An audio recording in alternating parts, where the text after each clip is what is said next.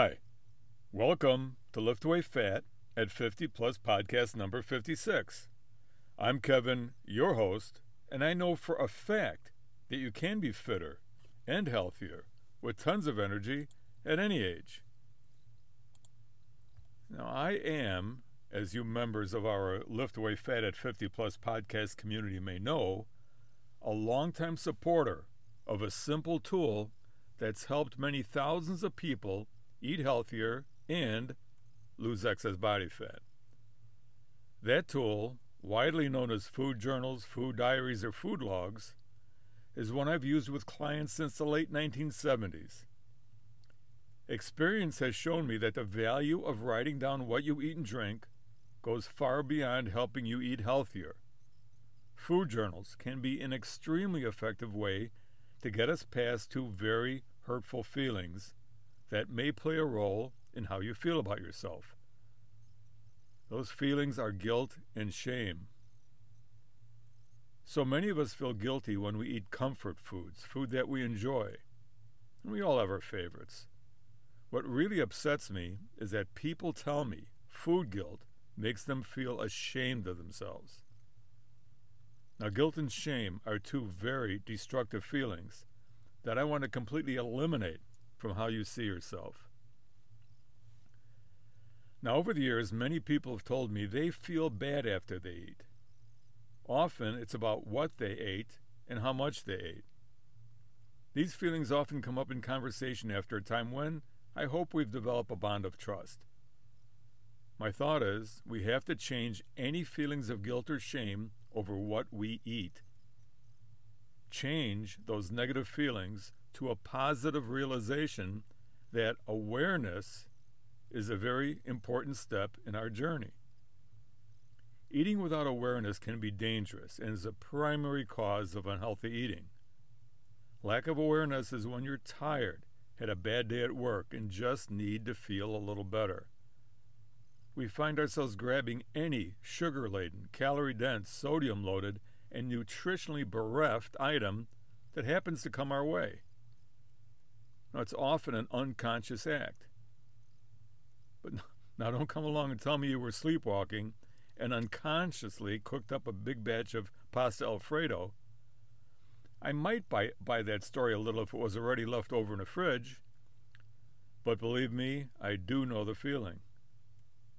Watching TV after a tough day, you only have enough energy to get up to get an extra slice of that pasta Alfredo from the fridge. Then another trip to the cupboard for some salty chips. And, okay, since you've already ate all that, some ice cream won't be too bad. Now, I'm not saying that's you, but it could be me. But after all that, you feel stuffed, worn out, and worst of all, guilty. Now, eating should not bring shame or guilt. Eating is as natural as breathing and primarily exists to provide our bodies and minds with the nutrients it needs to function and live. With awareness of what we are eating, we can fuel our bodies and avoid the eating patterns that make us feel guilt and shame. Now, because your world is a wonderful place to be, you wake up the next morning with bright, beautiful sunlight streaming through your window and have completely forgotten about that extra dinner the night before. Hey, even a bad memory can be a blessing. Now that's where your food journal comes in. It's a little help, a gentle nudge. Kind of like Jiminy Cricket reminding Pinocchio to let his conscience be his guide. But in its simplest form, your food journal sets you free. Free from wondering why slacks are getting tighter. Free from worrying that your body is out of control.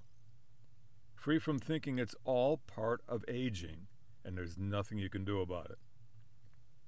Food journaling gives you the awareness you need to keep a bag of delicious veggies in the freezer to thaw in a microwave when you would usually reach for the ice cream. Or to have a piece of that delicious salmon you baked the other night saved for the moment when that villain Alfredo is calling your name. Face it, he never did anything good for you. Now, your food journal will help identify the situations and times during the day you are most likely to eat the things you later wish you hadn't. awareness, never judgmental. Now, the first thing I usually hear from new food journalers is, wow, I forgot I ate that, fill in the blank. Or, I'm seeing that most of my eating is late in the day. It's like raising your window shade after a long night and discovering there's a bright, beautiful world out there. Now, after a week or so, I start seeing subtle changes to eating patterns. A bowl of steamed veggies with dinner. Lots of nutrients and fiber. A turkey sandwich on pita bread with lettuce instead of a fast food cheeseburger and fries. If you had a pizza the night before with family, note it in your food journal and a reminder to cut out the 600-calorie mega-carbo-loaded bagel for breakfast and substitute with an egg white omelet. No guilt, no shame, just the awareness that you definitely can make simple changes that bring wonderful, healthy results to your life. And after a while, you might even invite old Alfredo over for dinner, but only when you say so.